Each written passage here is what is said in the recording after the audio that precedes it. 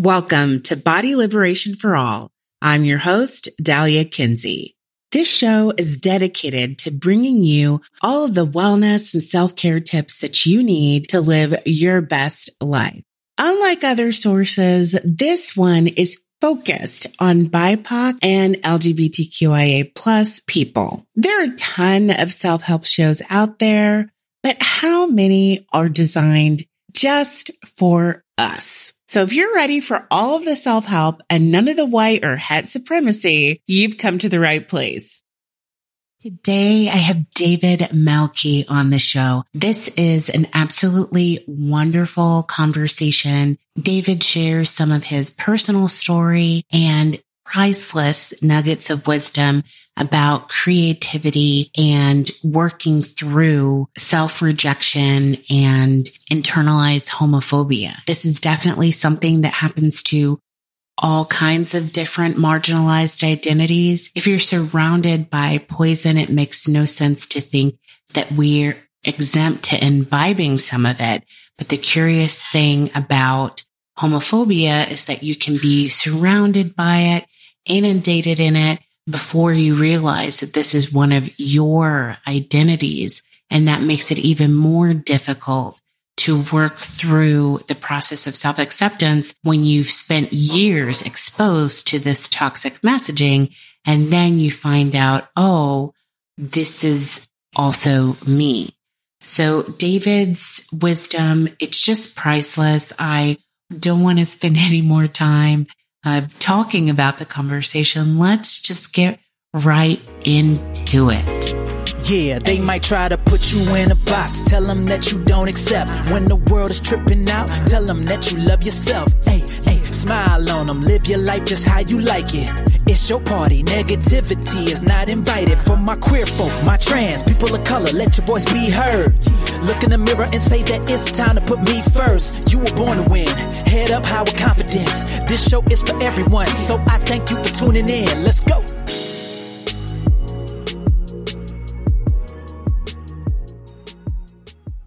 Hi, David. Thank you so much for coming on the show.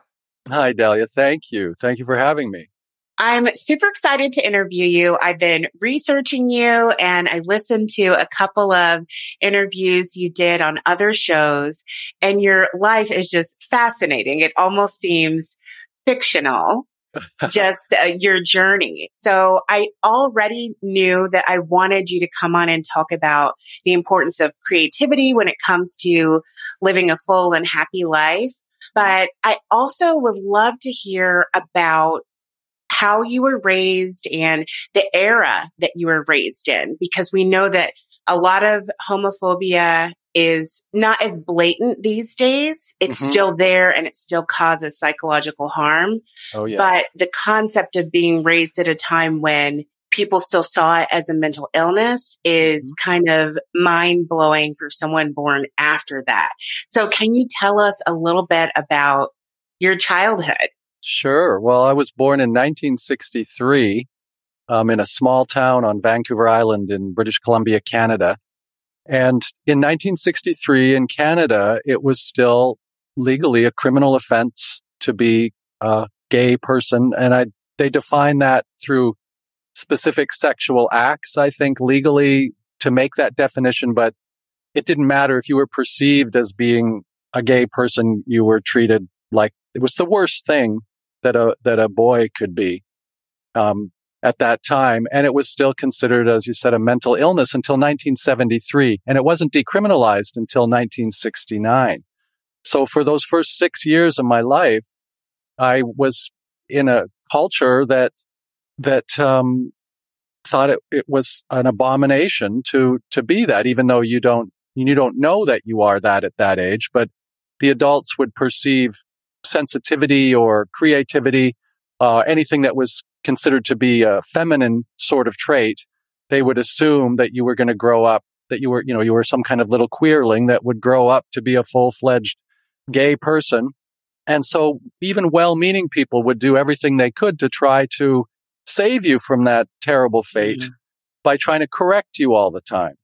So it was just ongoing all the time, receiving these messages that that it was bad to be sensitive. It was bad to be creative. It was bad to want to wear colorful clothes. It was bad to do anything imaginative. It was bad to do anything that to me was joyful and felt true to who I was. And at the same time, I took in the same message that growing up to be a gay person, or, the FAG word was what was used all the time back then in a very derogatory way.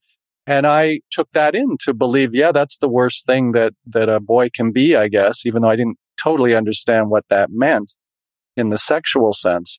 But when I became of age to realize that, oh my God, I am this thing that I was taught was the worst thing a boy could be, I'd already been taught to hate it. And so that's the dilemma that so many gay people of my generation and before me had to deal with, is how do you overcome those poisonous seeds that were planted before you even knew what you were taking in and having planted in you. So my journey has been very much informed by that, in a nutshell, of trying to sort of overcome that basic sense of being flawed and bad and wrong. And then on top of that, being mixed with growing up in a family system where there was a history of kind of lack of attentive, loving fathering. And my mother had elements of breaches in the father-daughter relationship growing up with her father in inappropriate boundaries.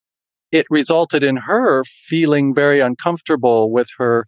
She had 4 sons and I was the oldest, and she had no treatment, no talking, no way of processing in those days, women that had had those kind of experiences. So it came out with her in having this little boy that would want to hug her and have affection from her. But if I touched her or hugged her, she would stiffen and just pull away. And I, of course, interpreted that as meaning that she found me repulsive on some level, or as a rejecting action. It wasn't until many years later as an adult that I started to realize that I seemed to have a lot of people in my life that I was close to that had some kind of background in these sort of sexual boundary breaches to different degrees. And started to really look at my mom and kind of finally had conversations with her about it.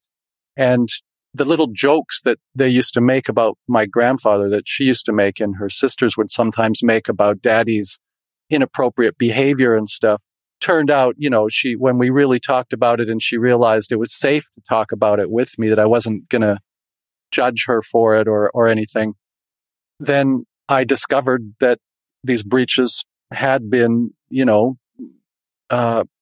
enough to cause a lot of damage for her self-esteem. And then as a result affected her relationship with her sons and with me. And so, it's the 2-pronged thing. It was sort of having to overcome the gay poisoning against being that. And then also just the work that we all have to do of sorting through our family stuff. We all have it to some degree because we're all just fumbling and doing the best we can in life. And even the most loving, best intentioned parents maybe aren't always able to fully meet us where we need them to meet us at every stage of our development. Absolutely. And it's interesting that you phrase it that way, right? Because it is a compound effect. Of course, everyone has, typical humans trying to get through life issues. But then when you add a marginalized identity to that, that's one more layer that you have to fight through to get to happiness and contentment and some semblance of peace in your life. Yes. And all of the good stuff of feeling deserving of having the life you want to have and doing the things that bring you joy and in your field with the nutrition and even that on that level of, feeling that you deserve to take care of yourself too in those basic ways. It's hard to have the incentive to do that when you feel deep inside that there's something really wrong and bad and you're carrying all that internalized shame. That all manifested for me as a teenager in running away from home and just feeling at the age of 15 that I was on some level alone in life. And I hit a crossroads kind of where I realized I was either going to self-destruct or I would have to start taking responsibility to figure out, how I was going to sort of overcome this, to try to tap into the part that the little centurion, I called him, inside of me, that had this little voice that was trying to help me all the time by giving me little inklings, little proddings, little guidings. And I've learned since then that the most important thing is to cultivate a relationship with that little inner centurion inside of us, because they're there to help us get on to the track that will lead us to a fulfilling, self-loving life, which will make us kinder and more loving with everyone else.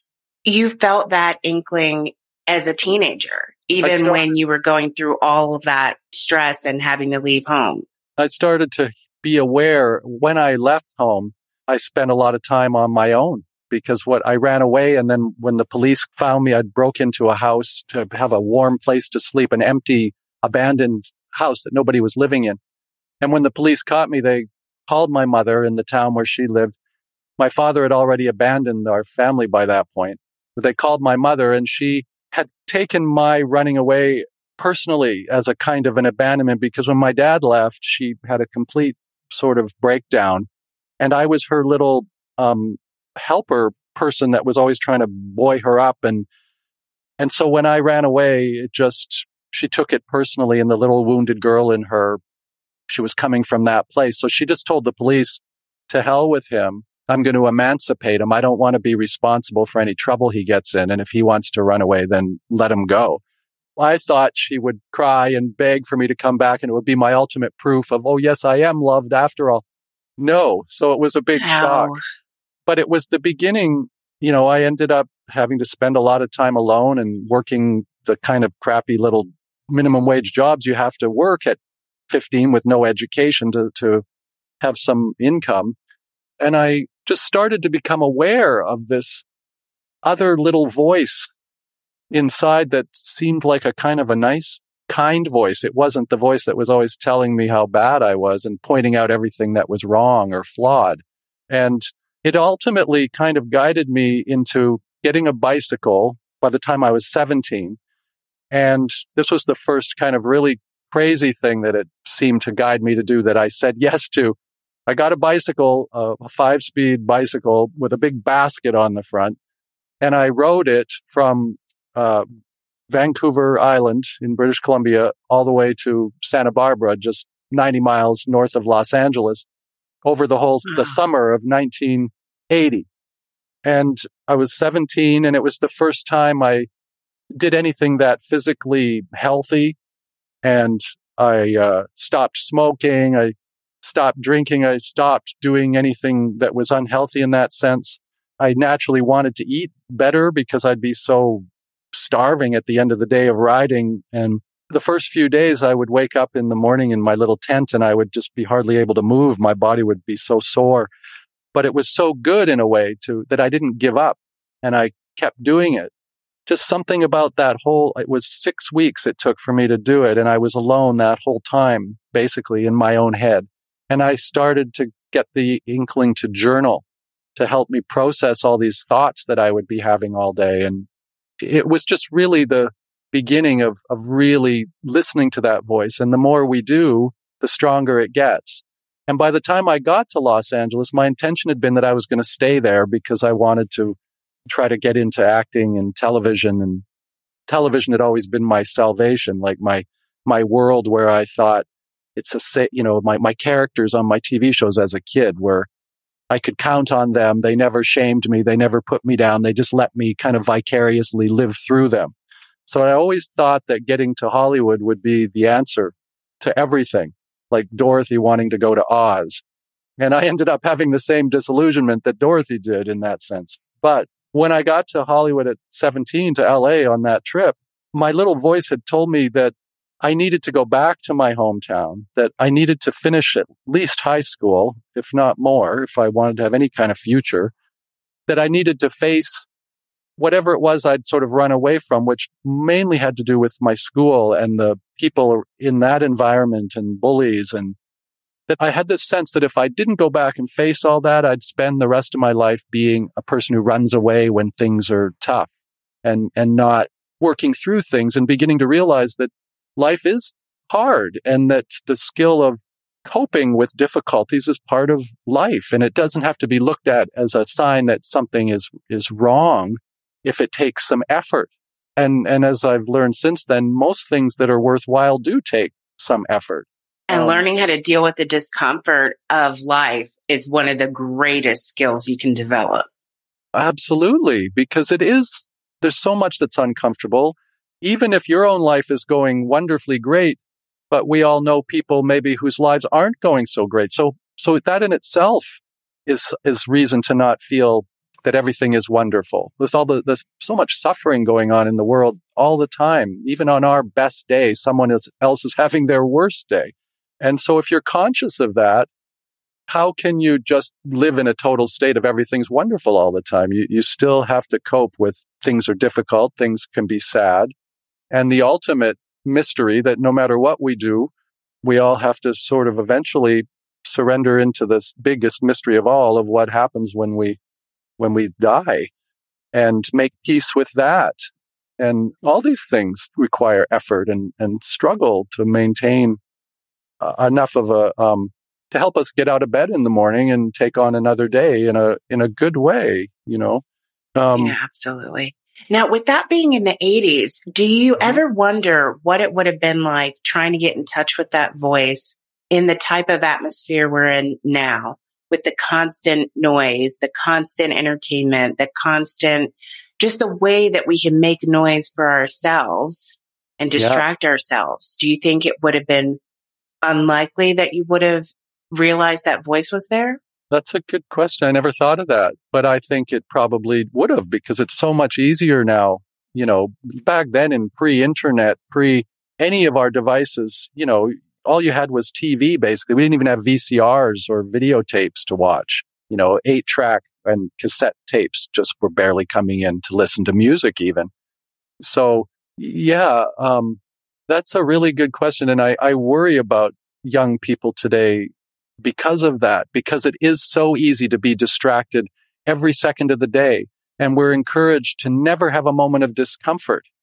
That if you're feeling a little down or something that doesn't feel right, we must distract instead of sitting with the uncomfortableness and learning how to, as we were saying, to sort of deal with it and work your way through it.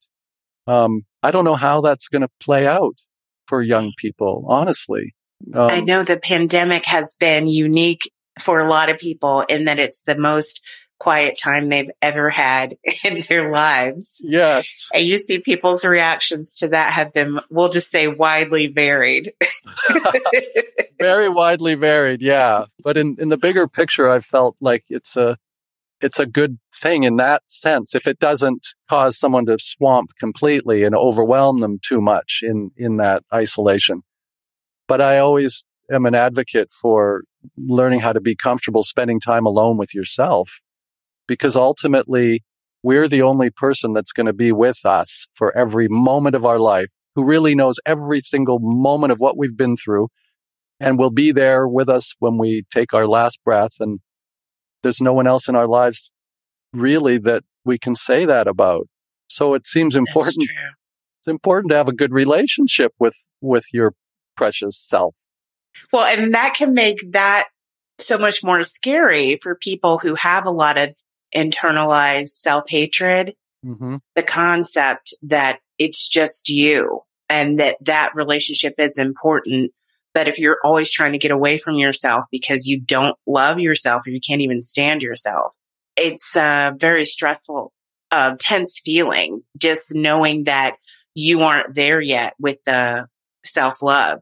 How did you even get to the point that you realized that what you were feeling was poison that had been fed you and that it wasn't real and it wasn't true? Well, just by starting to become more conscious of seeing patterns of behavior, of having something good happen, a great opportunity, and then doing things that would kind of sabotage it in a way. And other people sort of pointed that out to me initially. I had an extraordinary mentor that came into my life when I went back to my little town at 17 and wanted to drop back into high school. There was a teacher named Marie Rackham who had been a teacher I'd had in elementary school, and she'd been my favorite teacher in the world. She was a powerful woman that didn't allow any shaming or, within her classroom, everybody felt safe because she was so tough and strong that nobody would dare challenge her. So it let all the bullies off the hook even. So she had created this space in my life where it had felt safe. And she did drama and she had a choir and all the things I loved and English. And she would just say interesting little life lessons all the time that she was trying to stuff into us to counteract this little backwoods, in a way, town that we were growing up in. It was very isolated kind of town that was all based around logging and fishing and mining. So she ended up, when I came back, she had transferred up to the high school level just by happenstance to make a change in her own life and become a counselor and a English teacher and putting on high school musicals at the high school level. So when I walked in there to re-register, initially they weren't going to let me drop back into school because they felt that I had too many sort of worldly experiences and said I might be a corrupting influence on the other kids. Wait, they said that in a public school? In a public school, yeah, because at 17, They didn't have to let me back in. Legally, they didn't have to. And also trying to work out 2 years I'd been out. So at what point am I going to start again at the point where I left out and be with these much younger kids? And I had gotten into some trouble with legal things and done self-destructive bad things that hurt myself, that people that had come back to the town and people knew about a lot of the things that had happened to me. But Marie went to the principal and she said that she was going to vouch for me because she remembered me in elementary school. And she said, he has an intelligence and a creativity and he's worth having another chance. Like if we don't let him in, what's going to happen? He's at a crucial crossroads. And she had such a stellar reputation that they were willing to let me in if she would be my kind of watch person and shepherd. And that's what she did. And so we ended up becoming extremely good friends. And she was like my mentor. And then when I graduated, we kept up our connection with each other and we became friends as sort of equal adults. And when I did end up living in Hollywood, she would come and spend her summer breaks there because her husband had died and she had no children. And she would come to LA and come with me to sets and was just this unconditional supportive person.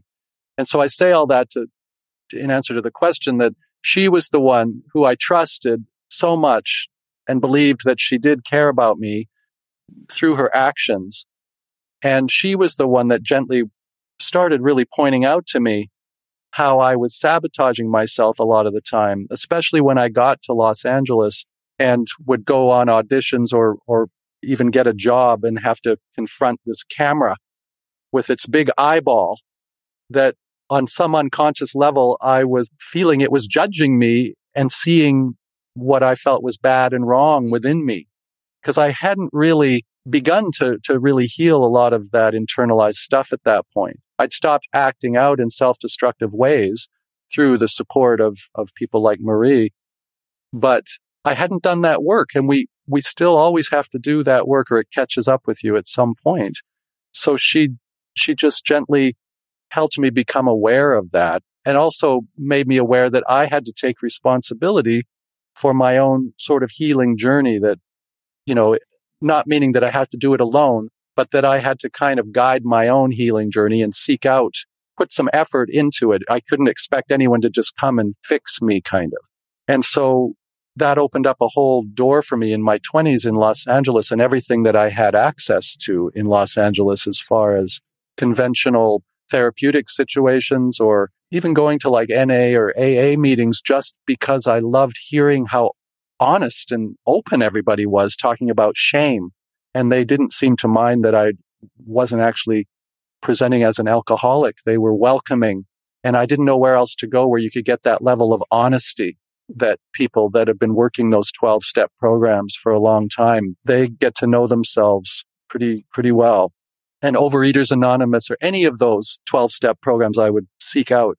And different cultural groups, the town I grew up in had been there were First Nations people there whose land it had been originally, that were now segregated onto these poverty-stricken reservations, and it had so much shame, and they had been treated so badly, and the culture had kind of taught the predominant culture to continue that shame. And the legacy of that was alcoholism and drug addiction, and we would see the ravages of that without the compassion for understanding what a complicit part our ancestors had all played in creating that horror show for them.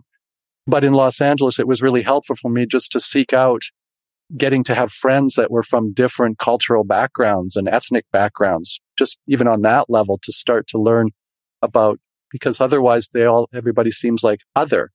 But when you have a friendship, then you start to find where you're the same underneath in the ways that really matter as human beings. Yeah. That's interesting. I've never heard that framed that way, that even having a diverse group of friends can be healing, in that it helps you understand your own humanity more, and where you have all this common ground with other people. Absolutely. And also it helped to find a tribe of other gay people finally too, that were out. And I had an extraordinary experience when I was 21 in LA. In 1984, I did this play called Blue is for Boys. And it was the first time in Actors Equity where they had a play that was about a bunch of openly gay teenagers. And it was kind of a big deal in 1984. They'd done a production of it in New York, and then this was the LA company. And there were a number of us young actors in it playing. We were supposed to be all living in a dormitory at New York University for gay guys. And as it turned out, all of the actors that ended up doing this play were gay in real life. Surprise, surprise. The straight actors didn't want anything to do with it. Oh, interesting. But the wonderful thing about that was it was the first time to be in a creative situation with a bunch of other gay young guys, most of whom had come like me from their little hometowns and come to the big city, and were having their first real experience of being with a bunch of other gay guys from a similar age background and all of that, just to compare notes. It was quite exciting. But the challenging part of that was, just as that tribe was being discovered, the AIDS crisis hit.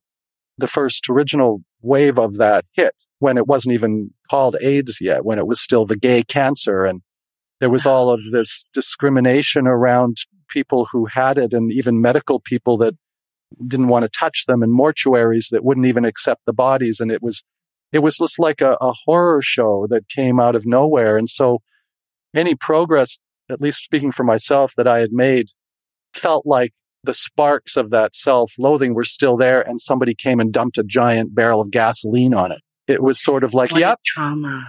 It's like, yep, they were right. You see, we're all getting sick of this horrible disease and dying, and nobody seems to care. President Reagan wouldn't even acknowledge it was happening publicly. And within that world of that, like in Hollywood, in the gay community, it was like, it was just devastating and terrifying. And it also plunged me into the reality of death, in seeing these young men my own age that were just suddenly ravaging away and dying. And this was just your late teens, or this was your early 20s? Those are my early 20s then, 21, 22, 23. Wow. But again, talking about the inkling, my fear of what was happening sort of saved me in a way at the time, because it made me terrified to have any kind of intimate encounters with anybody during that period of time where they didn't really know how it was transferred. And so I may have ended up becoming infected if my fear hadn't have kind of protected me for a while from that. And also having to face mortality and realizing that death is a very real thing that is going to happen to all of us. And it strengthened that little warrior inside, because when people would try to say that this was what gay people deserved, that little voice inside would be like, nobody deserves this level. What have these people done that's so horrible that they deserve to die this way? They've done nothing. They're good people. They're creative people trying to go out in the world and do something with their lives. And I just knew that that wasn't true. So it strengthened that sense of questioning everything that we're told about what's right or wrong, or that we, as a child, we take all that in and just accept it. And then we have to go through a phase as a young adult, hopefully, where we question everything for ourselves authentically to make sure that it is true for us. And so that was the gift of all that, is it strengthened a lot of that. And I think there's a huge freedom in letting go of your fear of death, because so many people make decisions based on trying to avoid it, and it's inevitable. Yeah, I think you can't really live until you make peace with the fact that you're going to die. Because for one thing, if you're in denial about death, you can put things off. You can sort of put off doing what you really want to do. You can put off reconciling with somebody that you hurt at some point, instead of going and doing what you need to do to make it right, or at least to acknowledge that you hurt them and you're sorry. But when you really know that everything is finite and comes to an end, you don't want to put things off. And even just saying goodbye to a friend, that you meet for dinner or something, you're conscious that who knows what can happen. You might never see them again. So if you love them, if you care about them, let people know that as you go, so that if something bad does happen, you won't have the regret of wishing that you had said this or done that, or let them know what they meant to you. And it really helps keep your priorities straight of how you want to use your time. Like, do you want to just fritter it away, or do you want to use it in a way that's enriching and juicy somehow to your authentic development? Yeah, the idea of living through the beginning of the AIDS crisis, it does sound so like otherworldly, like it must have seemed so surreal to suddenly, because, young people usually aren't very aware of their own mortality. Exactly. To go through an era where like all of your friends are dying, and they're these young people full of life who hadn't even thought about death because it was supposed to be 80 years away. Yeah, exactly. That's exactly what it felt like. It just, it was a huge gift in accelerating what normally would happen maybe when you're in your 40s, 50s, when you start to really question and you start to have some of your friends start to die, or maybe a parent has died or something. By the time you get that age, you probably had to confront some version of death. And it was a gift in retrospect, because it just sensitized me to a much deeper way of looking at things at that young age, which I so appreciate now. I mean, I'm sorry that it took so much sort of horror and sadness and suffering at the time, but I can't change that. But I can focus on the gifts that came out of it. And I feel that's part of the legacy of the friends, the people that I lost then, that never had a chance to come to fruition with their talents or their full selves. I feel that I'm always aware of them and have a deep appreciation for the opportunities that we all have every day to have another experience of being alive. So that's been very enriching, and that contributed a lot to tapping into the joyful side of things and really strengthen that little centurion's voice again, going through all of that. Because the centurion likes what's truthful and real, because it knows that you need to connect with that to really connect with anybody else ultimately too. You have to be real. How do you drop into that space to get connected to what is true and real, and to hear that inner voice? Is that also what drives your creativity, or is that a little different?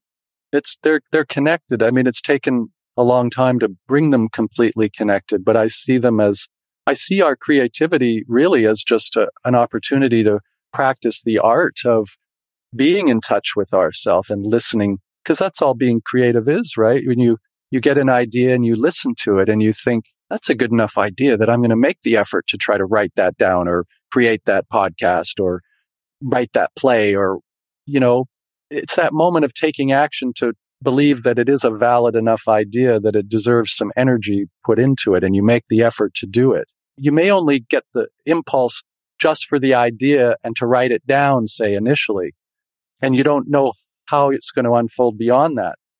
But I've learned that if you don't have to know 20 steps down the road. Just listen to one at a time, and usually it's clear, you can hear it, but it does require carving out a little bit of what I call wandering and wondering time, kind of quiet time where you're not too distracted. And we all have to learn what that is for each of us. It's different for everybody. For someone, it might be running and jogging or being super physical, and someone else has to be absolutely still and meditating in a lotus position, or, someone else likes to just go for a walk. But I do know that, like right now, my husband and I are living in a yurt it's a 13-acre woodlot, and we're surrounded by forest. And we've been living here for almost 10 years now in this space that we initially thought we were just going to be in for a much shorter period of time. But we love it so much. He's a writer, and we both are living a kind of creative life. And we find that there's something about the nature sounds that are very conducive to connecting us with that voice. The city sounds are exciting and fun. I mean, I love going to New York. I loved LA. But city sounds are distracting, and they want attention. They're like nattery, they're needy for attention all the time, demanding, look at me, look at this, look at this, look at that, hear that. But nature is the opposite. Nature's like a friend that is a really good listener that just quietly listens and lets you finish your thoughts and see them all the way through. And we love how those sounds permeate the fabric of the yurt walls. And it's a real yurt. So it's fab. Yeah. Can you explain, did you guys make it, or no, you picked the land first? No. Well, what happened was, when my friend I was telling you about, my teacher, Marie, she ended up getting terminal breast cancer. And when she died, she had a cat, this beloved cat that had been with her through all her chemo and radiation and all her treatments. And her big concern about dying was what would happen to her cat. So I had promised her that I would give the cat the best possible life I could. And at the time, the cat was probably like 14 or 15. So I thought, well, she probably won't live too long. But anyway, when my husband and I, or not yet husband at the time, but when we had the two of us and the cat, we were looking for a place for us to set up our first home together. And somebody told us about this yurt. I wasn't that aware of yurts. My husband had lived in a yurt at one point, so he was familiar with them. But when we came and saw the yurt, it had a little cat door in the door. And so I took that as the sign that this was the perfect home for Callie, the cat. And plus, there were no dogs or predators on the 13 acres, so she'd be safe. And except for raccoons, she was always obsessed with raccoons. So I thought that we all need a little something in our lives to give it some excitement, so she could just be scared of raccoons all the time or whatever. But I thought she'd maybe live for 2 years or so, but she ended up living till she was almost 22, just short of 22 years old, because it was the ideal paradise for a cat here. And then that was about 3 years or so ago that she died. And we just are so accustomed. And it's also the roundness. Like, for those that don't know, a yurt is round, and it has a big dome in the crown, in the ceiling, so all the natural light comes in, and lots of windows around the periphery. And there's something about the roundness of it that is very nurturing, and it feels like a womb. And so when my partner at the time, now husband, we wanted our first living space together to be one that we were very consciously wanting to create a vessel to hold us in our intentions to really help each other work through our different issues. That we saw being in partnership as being very much about kind of aligning with someone else with the bigger intention of helping each other become most fully who they have the potential or would like to help them become to be. And so this felt energetically like a space that was very conducive to that. And for one thing, for developing communication skills, because it's only a 20-foot yurt. So, oh, wow. See, that's a commitment. When I see people on these tiny house shows, yes, I think, man, this must be like the healthiest couple ever, or they're not going to make it. Like, those are the options. That's what it does for you. And we thought, we both had spent many years living like just alone without partners, living these quite at peace with that. So we thought, well, we'll find out if we're even compatible to be in partnership, or maybe we're meant to live kind of like monks or something, or who knows. But yeah, it sharpens those communication skills because you can't keep up any fake pretense for too long in this small of a space. And something about the roundness of it seems to amplify anything as well, as opposed to a square cornered regular house. Somehow it's like things can kind of hide in those sharp corners. I don't know, energetically. It's hard to explain. Oh, that makes sense. Yeah. If you are tired of digging through shit to find tools that you can use, you need to check out the Body Liberation Community. This community is centered on BIPOC and LGBTQIA plus folks. It's centered on health and happiness, wellness tools specifically for these marginalized identities. As your queer Black registered dietitian, all of the content that I create is with these identities in mind. No more parsing through generic het cis-centered nonsense that may or may not apply to your lived experience. This wellness community is all about you. The link is in the show notes. Check it out and see how much you love it with the 1-week risk-free trial. There's literally nothing for you to lose. Were you this in tune when you first met? Were you already in your 30s or 40s and in a more mature, grounded place? Yeah, I was like 45 when I met Tom, and he's 13 years younger than me, but he was very mature for his age because he's a writer and a poet, and he'd lived for many years in India in a very remote village there, and he'd lived for a time in Mexico. So he had spent a lot of time in solitary, pursuit of his writing and that artistic lifestyle. And just, he's kind of an old soul anyway. So we both were at a place where there was no real reason to be in a relationship unless it was going to include a mutual agreement that a relationship should be about helping each other grow, as opposed to what society often sells relationships as you meet your happily ever after perfect person, then everything's wonderful. And then what happens when in real life, it isn't really wonderful because very quickly the honeymoon phase ends and your real issues very quickly and your real issues start bubbling up. And yet we haven't been taught that. It's just supposed to be happily ever after. So people think when those issues come up, oh no, this isn't my perfect partner. I picked the wrong one. Oh my God, better get a divorce and find another one. It's been a disservice to us that we've been taught. It's again that idea that we don't have to put effort into things, and that even the most loving relationship with the person you're most compatible with still requires constant care and vigilance to protect it and maintain it, and you have to work at it. And it's joyful. We call it joyful grunt work, but it's work. How do you have disagreements in like a conscious way or productive way when you're in such a small space? Well, that's a very good question. Well, just as an actual example might be my tendency, because of my background, if I'm upset or feeling misunderstood, is I just want to run away. I always default to that run away. And I literally would just sometimes run off into the woods outside the yurt in my sock feet in the wintertime, in the rain, just run out there overwhelmed with these feelings. And it would be like regressing back to being 12 or 13 or something and just wanting to run away and disappear. And what would happen was I would freeze and then I would have to sheepishly come back in and there was nowhere to hide. So I would come in and then, give the silent treatment. That was my second favorite thing, was to just pull in then and just not say what I was feeling and give that cold shoulder kind of thing that I'd kind of learned from my mom in a way.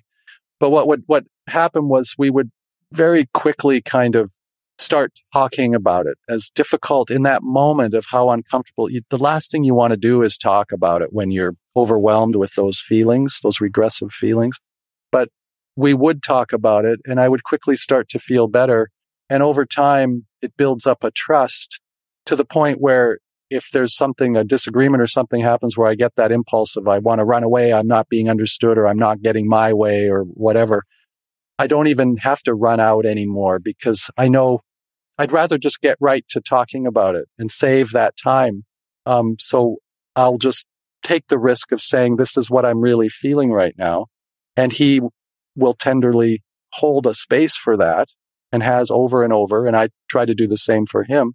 And so it's just that. It's simple, really, but it takes effort in that moment to sit down and breathe and just be with each other and speak our truths and not be reactive and not try to be who's right and who's wrong, but just look at the bigger picture of what's really bothering you right now. And I care about you and I see that something's bothering you, and I'll just listen and not interrupt while while the other's trying to share that.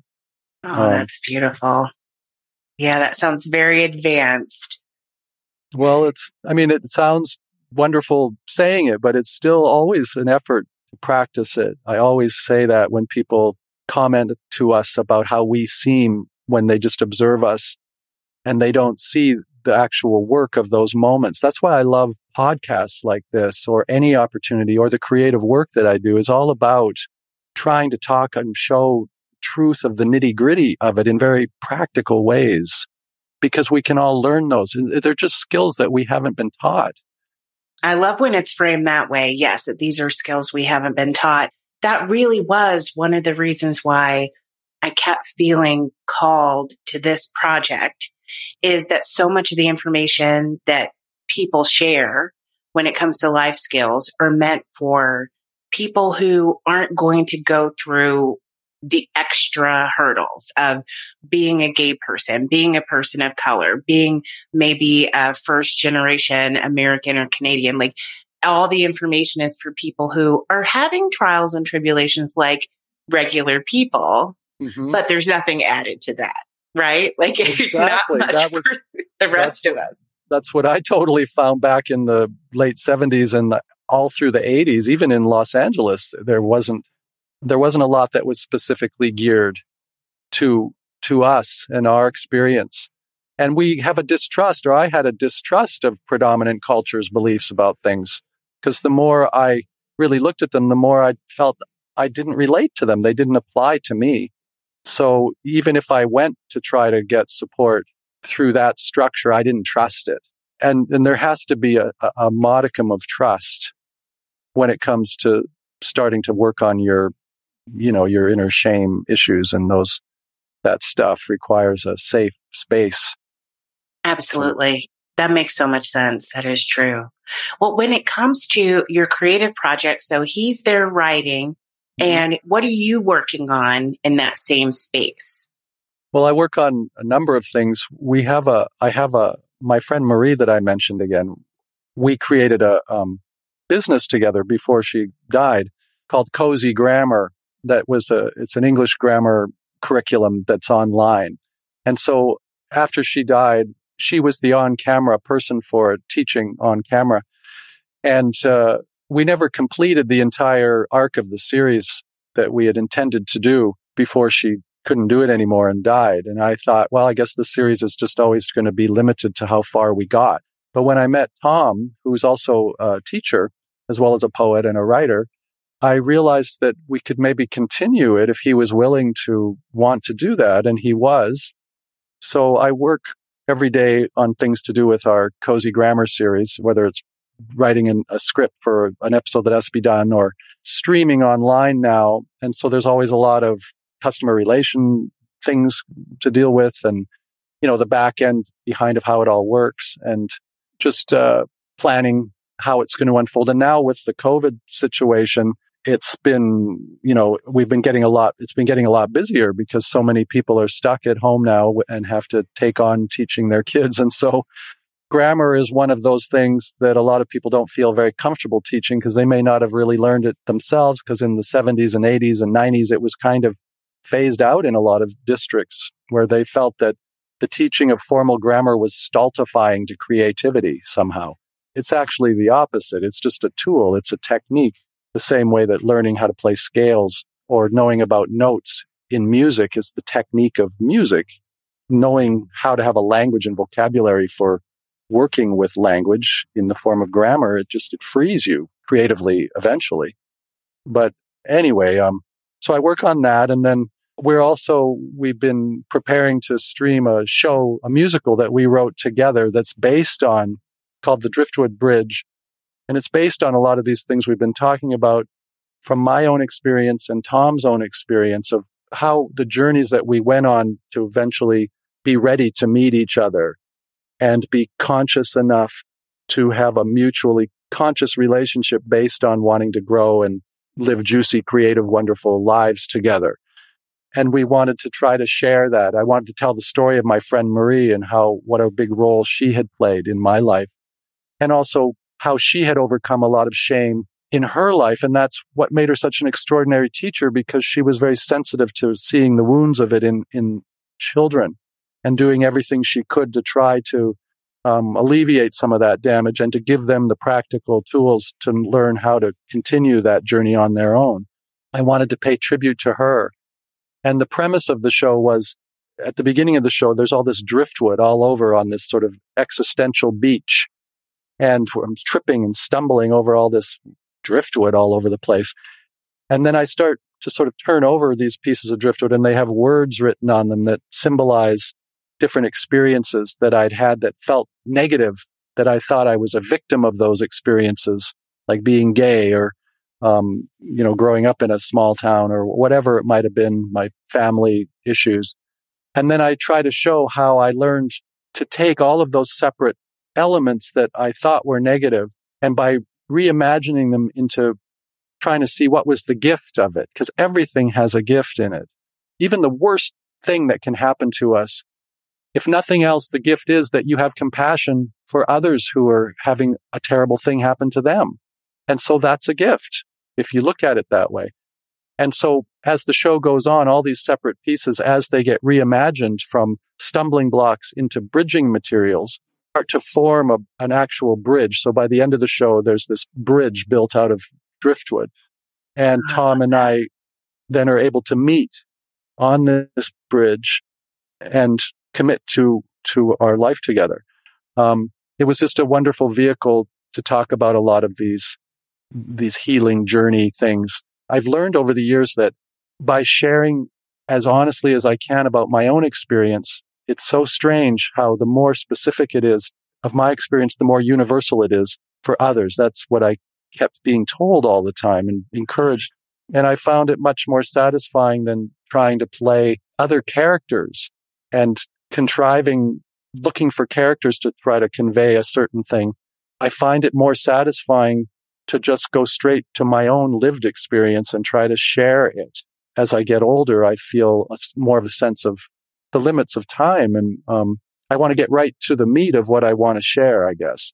And the excitement of having discovered that amalgamation of your creativity and your growth path, whether you want to make a living as a creative, we're all creative beings every minute of the day. Our life itself is just the result of the creative choices we make every moment of the day and the actions we do or don't take. But just bringing that spirit of trying to connect with our creative impulse, because I feel it's the impulse that's connected to that little inner centurion I was talking about, and it's connected to our inklings. And so whether it's the creativity of how you approach cooking a meal or bathing your child or how you dust your house, or it can be anything, can have that creative way of looking at things applied to it. And then it becomes an extension of your growth and kind of feeling in flow with that authentic part of yourself that you know you're in touch with when you feel a little lighter, when you wake up in the morning and you're kind of excited about something that you have planned that day, even if it's just a tiny little thing. And there's 20 other things that you're sort of dreading having to deal with. But if you can hold on, it's amazing how it strengthens your attention, just gets trained to just focus more and more gradually on those positives so that you don't ignore the negatives, but you just kind of like, yeah, I'll take care of those because then I get to get on to the good stuff faster. And it naturally makes you want to take care of the things, the practical things like how we eat, how we exercise, how we take care of ourselves, the environment we live in. We naturally start to want to tend to those things because we feel better when we do. And when we feel better, we can be more creative and more productive. And there's such joy. I love that framing. There's such joy in that. One of the biggest barriers I think people have to expressing their creativity is fear of criticism, fear of fully showing up and then maybe experiencing rejection. Even if it's from strangers, it can feel very personal, even though it can't be personal because they don't know us, right? Yeah. How do you reconcile that when you're starting out with trying to express your creativity? Well, that was a long pathway. For a long time, I didn't express my creativity at all because I was so invested in what others would think and too overly sensitive to any slightest sign of any kind of rejection or disapproval. Initially, it was doing creative things that were part of bigger projects that other people were involved in where I wasn't myself, or I was playing a character, like doing a regular musical or a regular play that someone else wrote. And I could kind of hide behind that. And then I didn't feel like I was being directly judged. Although if I got a bad review, I can quote verbatim the worst bad reviews I got, like back in my 20s. I can't quote any of the good reviews. I always... Oh, it still sticks. It stuck so much then, and it still does. Like that, once those pathways, once that tendency has been laid, it's kind of always there.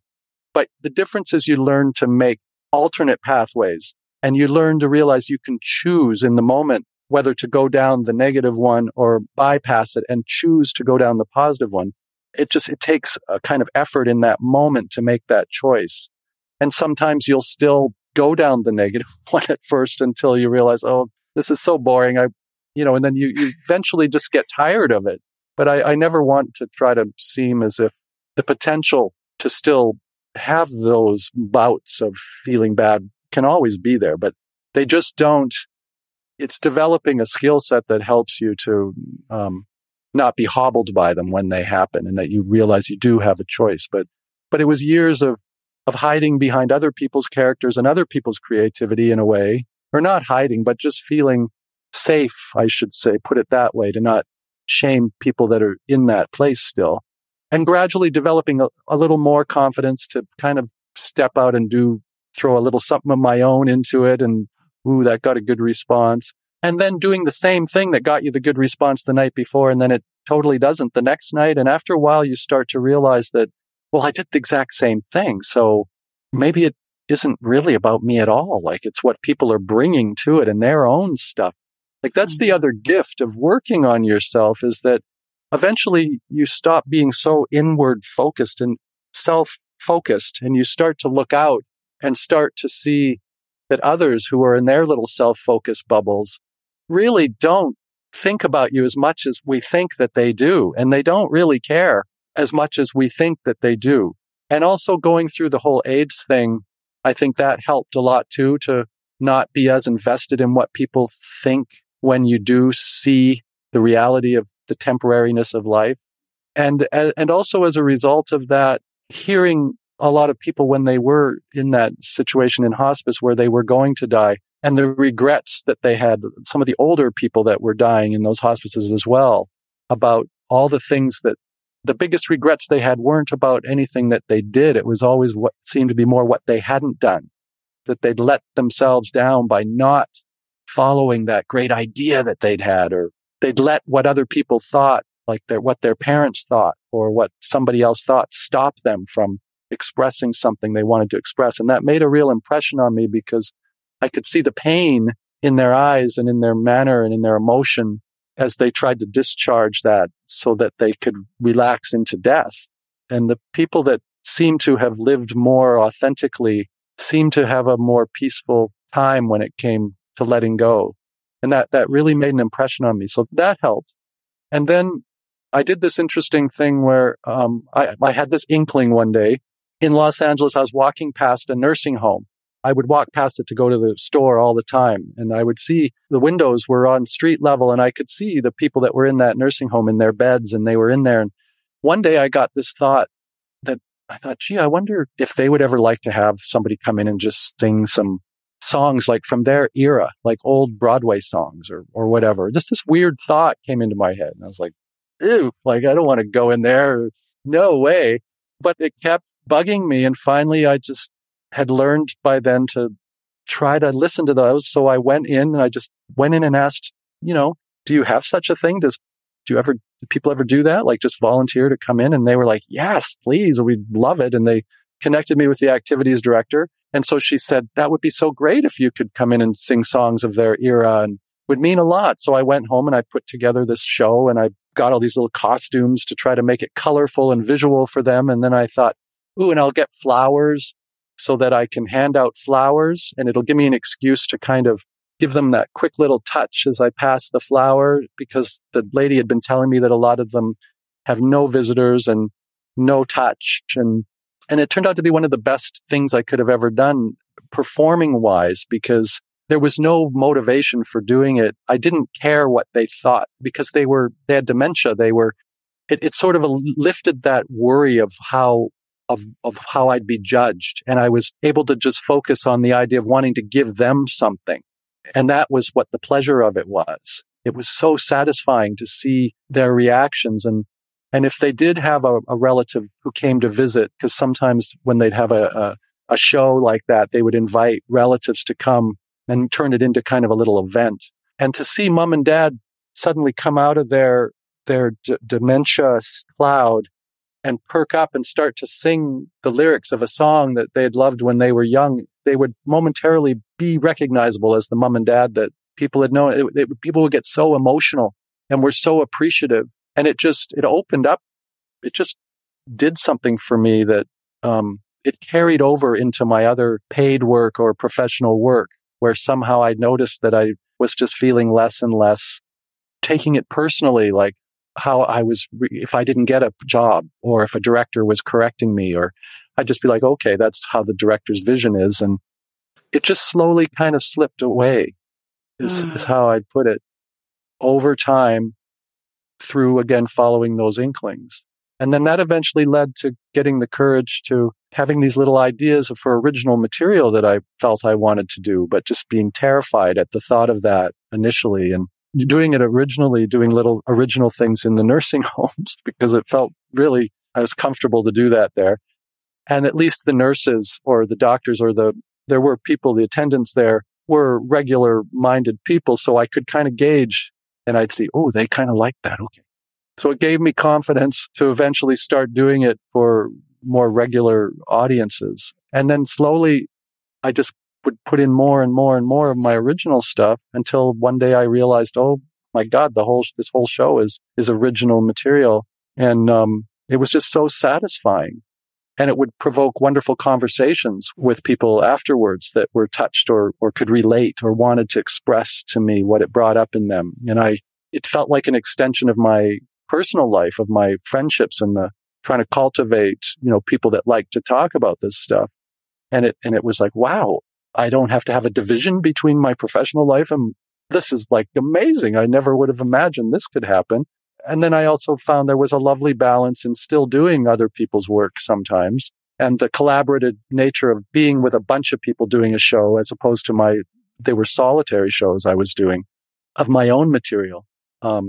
Until I met with Tom was the first time that we wrote something together and then kind of wrote our parts separately and then kind of interwoven them into this full show, the Driftwood Bridge, that we've been developing and performing the last couple of years. And now with COVID, our bookings all, of course, have been canceled, sadly, in that sense. But instead of being down about it, we decided that we could make it available in a streaming form, because we filmed a version of it we produced last November in a full production in a theater.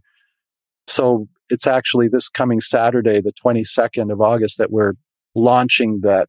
We're just making it available for people to watch it if they are interested in seeing it. Oh, wonderful. And where do people find that? At driftwoodbridge.com. And if they go there now, well, I don't know when this will air, but it might already be on there by the time this airs. But it'll be Saturday, August 22nd, that it'll actually be streaming. But if you go there before then, there's lots of information about the show and background and press stuff about it and all of that sort of thing. Well, I'll put all that in the show notes. I'm sure it's going to be wonderful. You're so fascinating to talk to, and the concept of that project is beautiful. So I definitely want to see it. I know a lot of people will. Well, thank you. There's some things I'm really proud of in it.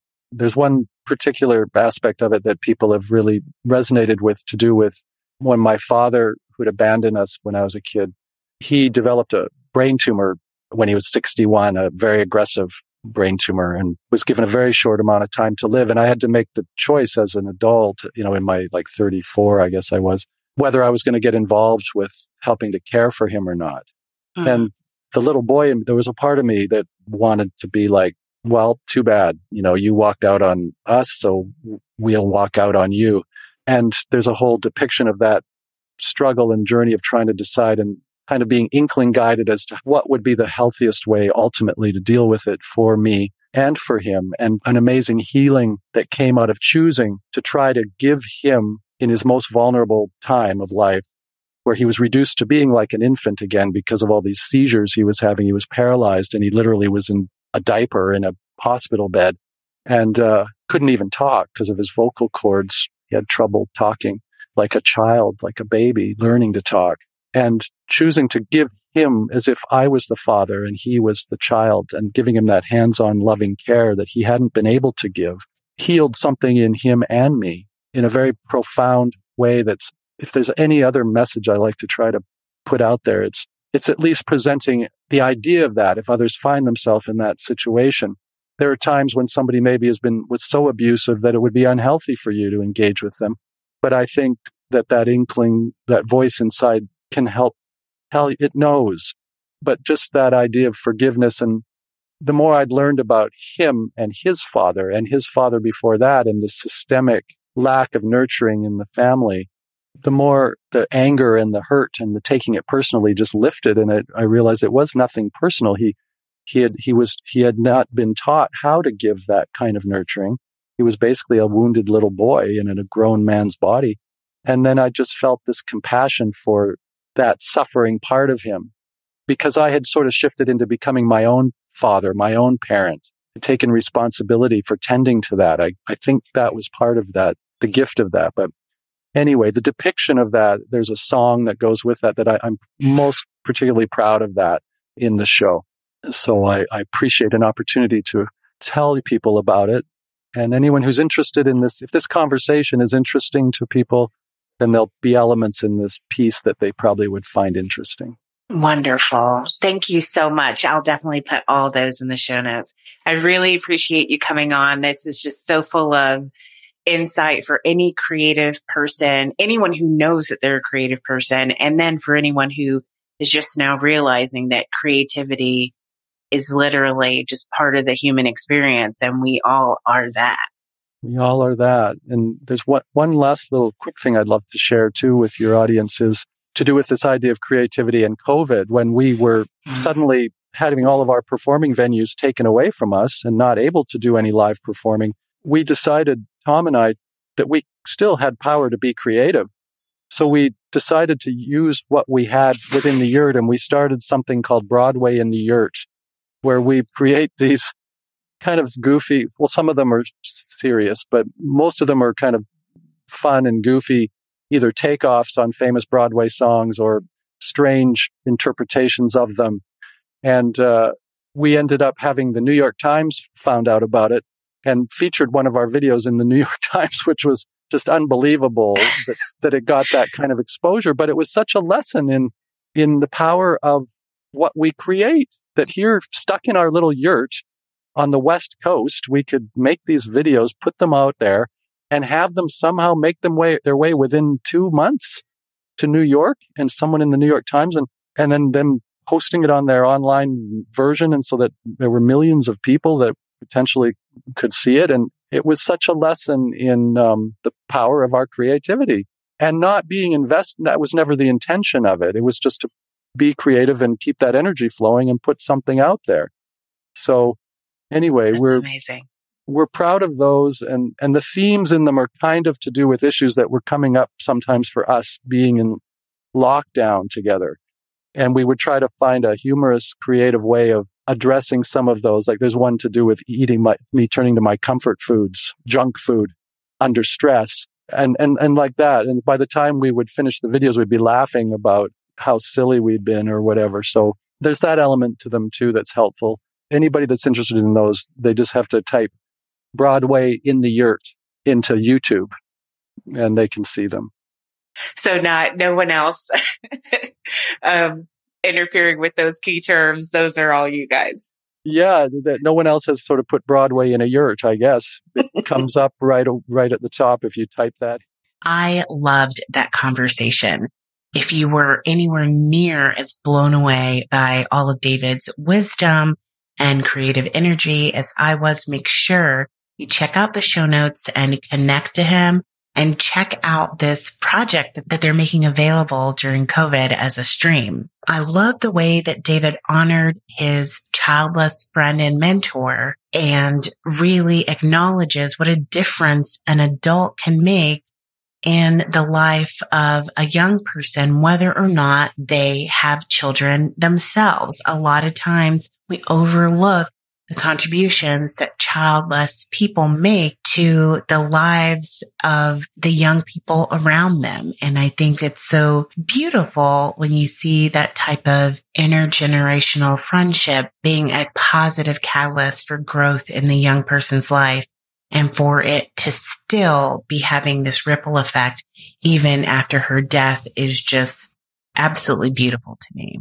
Be sure to join me for the next episode. It won't be next week, but the week after that. So initially, all I really committed to was once a month with some bonus episodes. But I have really been feeling that sense of flow that David mentioned in the interview, that feeling of lightness as I go into having these conversations. I'm just feeling more and more called to share the wisdom of my guests. I have a spreadsheet that I use to collect guest information, and I added a field where I asked for the guest to tell me, based on what they feel like sharing with the audience, what they think they might want the episode to be called. And people have been coming up with the most amazing healing topics, fascinating topics that celebrate our identities, topics that I know so many people need to hear. These are things I needed to hear years ago. A lot of this I still need to hear. I just am so into this podcast and this project right now that I'm shifting a lot of things to be able to focus more attention on it. So I say all that to say that rather than just doing a monthly episode with the occasional bonus, it's more likely that this is going to be a bi-weekly commitment. These conversations are just so fascinating. I can't wait to share the next one with you. I had a fabulous conversation with Dr. Steve. He is the gay leadership dude. His concept of how gayness or queerness really gives you leadership powers that the average person may not possess is fascinating. And he's written an entire book about it. So make sure you tune in for that. The best way to keep up with what episodes are coming next is to get on the mailing list. So if you visit dahliakinsey.com/bodylib playlist, you not only get added to the mailing list, but you also get instant access to a special body positive playlist that I have curated for you. So be sure to check that out so we can stay connected and so you never miss a bonus. Also, consider checking out the Body Liberation community. The link is in the show notes. It's barely an investment. It's literally just the cost of 2 cups of coffee a month to be in community with like-minded people and to also have the ability to vote on future episodes and to also be part of the live studio audience every now and then. I thought that would be a really fun thing to add so that we can have live chat and Q&A with some guests in the future. So if you would be into that, just hop on over to the website and get yourself signed up. And be sure to share the show with your friends. If you got anything at all out of this episode, please share it with others. You can take a screenshot of yourself listening to the episode and share it on social, or just grab one of the easily shared links that are in the show notes to post this episode on social media. Tag me and let me know what you thought about it. It's at Body Liberation RD on TikTok, Instagram, and Facebook. All right, everybody. I'll see you soon. Yeah, they might try to put you in a box. Tell them that you don't accept. When the world is tripping out, tell them that you love yourself. Hey, smile on them. Live your life just how you like it. It's your party. Negativity is not invited. For my queer folk, my trans, people of color, let your voice be heard. Look in the mirror and say that it's time to put me first. You were born to win. Head up high with confidence. This show is for everyone. So I thank you for tuning in. Let's go.